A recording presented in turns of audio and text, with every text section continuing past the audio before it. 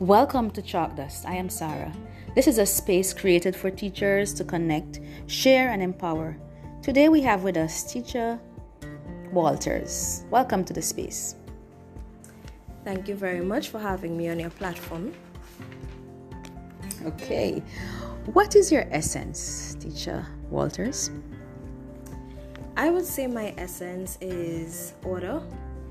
I like to have things in a neat fashion. It helps me to function better, and it gives me the opportunity to see things where they are and get them done in time and in a very fashionable way. Yes, I like that as well. You have left the classroom and have taken on a new role, right? Can you say how this shift has been for you? And do you miss in the classroom? Well, as you know, I am the remedial teacher. And most times people think that being a remedial teacher takes you out of the classroom. But it's not necessarily that you're out of the classroom. You're out of a whole class teaching, but you do small groups. So you still have a classroom, but with less students. Right. Do I miss the classroom? I would say no, because I still have the opportunity to work with students, but on a more personal way, and I enjoy that than having a large classroom setting. Wow. Yeah, that's true. You can get to do so much more in a small group. Yeah. How was teaching for you when we had to make the switch online? For me, I would say online teaching showed up the diverse ways in which students learn. Yes. During the online learning, I realized that some of my students preferred working away from the classroom in their own space than around students. They perform better, and some students struggle because they needed that personal touch teacher right there saying you're doing well. So that is one of the advantages and disadvantages of the online platform. It's just that you have to learn to maneuver and get everyone involved regardless of who is performing or not performing on the platform. Yeah, that could be a challenge. Yes, it was a challenge, and it also showed up parents, having to be a teacher, because sometimes they look at us and like, why you tell my child this is wrong, and then you see them on Zoom. Yes. Disciplining their child the same way you would do it, but they would scold you for doing that, but they were doing it, right? Exactly. And it was a bit hilarious, but it's just that it gave them the opportunity to see what we actually experience in the classroom. Exactly. So that was really an experience for me. Yes, exactly. Okay. So name one or two of the greatest need that students lack within the classroom. In the classroom, I would say students lack experience. Most of the times when they have to create pieces like writing, they don't have experiences or things to look back on to actually put their thoughts onto paper. Sometimes you may ask them, do you know what it means to go here or there? And they've never experienced it, so they can't actually relate to the experience. And another thing I would say that they lack is time. Most of the students, if you actually give them time to sit and think about what they would like to do on a test or anything, they can actually do it. But under the pressure of the word and examination, they panic. Yeah. But I see here within my space with the students, when you give them the time to reflect, to think, to work it through, they actually give you the answers. Yeah, that's true. It's funny that you said that, because I also have this experience with, for example, I asked a question in the class, and as the students, I realized that they don't have enough time to answer the question. But if you increase the wait time, you will get an answer. And sometimes I think they feel pressured with the amount of time that they're given to answer the question. So like everything is rushed. Are there ways that parents can get involved in their child's learning while at home? Of course, there are many ways. I would say, for one, parents can become involved by showing a true interest in what the child is doing at school.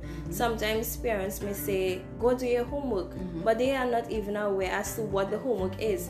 If you can just ask the child, what is this topic? What did you learn? Because I know that some may not understand the concepts that are being taught in the classroom, but if you ask your child to tell it to you, it allows the child to go back in their mind to remember what was taught in class, and it helps them to build on the concept. And if the parents do this, they would then realize that the child is more interested in their work because they are seeing that, oh, mommy is happy with what I'm doing, and you know, that sort of thing. So parents can become involved if they show a true interest in what the child is doing at home. That's true. I believe you. Can you share some words of inspirations with teachers to motivate them on this journey? I know 5, 10, 15 years ago, when we would have started our course on teaching, we were enthusiastic about teaching, and that has changed. And what has changed is that the classroom has changed. The way students learn, that has changed. Yes. And what we have to do as educators, I would say, we have to go back in our minds to remember what brought us into the profession, continue to remind ourselves why we are here, see ourselves as important, because sometimes we tend to think that we are not making an impact anymore. Right. I would tell any teacher, find what you love and work at it. Always remember that you're not replaceable. Right. And if we continue to remind ourselves this, we would always have that passion to want to come to work. And I think this is one of the important things we have to continue reminding ourselves on a daily basis. Yes, so powerful words. What would you say has been your greatest reward in teaching thus far? My greatest reward in teaching, I could tell you, it's not the salary. No, but definitely not.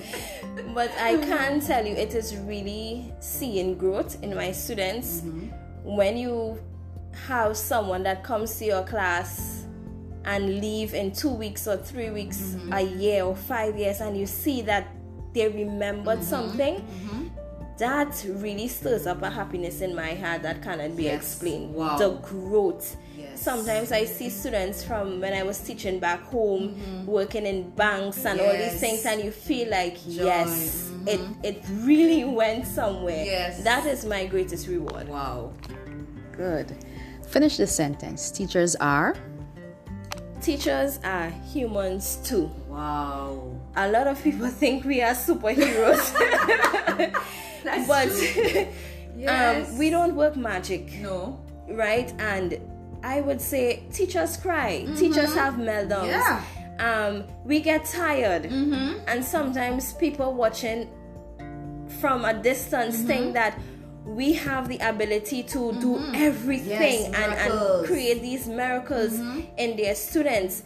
But we are not. We are just working with the same strength that our parents, our management give us, and what the students give us. Yes. We are humans too. Of course. Well said. At this part in our segment, we call this the TTT, Teachers Tips and Tricks. So can you share 1 or 2 tips and tricks to the teachers? My tips and tricks, I would say, make YouTube and Google your friend. Yes. I would say that because there are concepts that we did in college long ago, but they changed the terminology of it, and we have to stay updated with what is present now. Right? So I would say the tips and tricks, make Google and YouTube your friend and stay up to date with what is happening in our world around us. Wow, very good tips. They're my friends. Scenario of the day. Okay, so a parent attacks you at the gate and asks, how is it that their child receives a 45% in this subject, and at home they do so well? How would you handle this? A parent meets me at the gate and asks me a question like this. It's a common question. First of all, I would explain to the parent that what is being done at home is not exactly the same thing being done at class.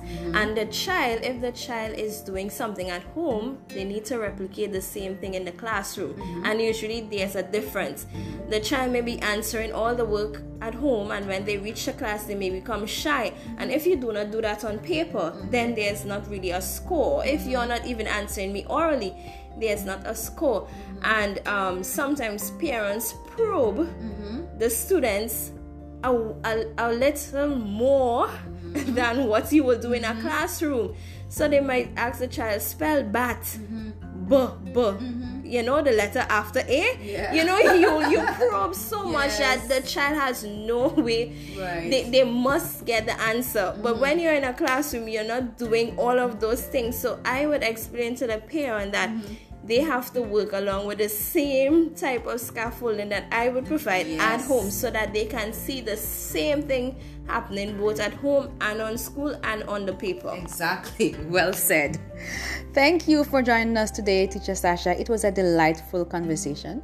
So join us next time for a new conversation on chalkless. And as you go out and get chalky today, just know that you are making a difference in the life of a child. Subscribe to this podcast and share for more episodes. Be blessed.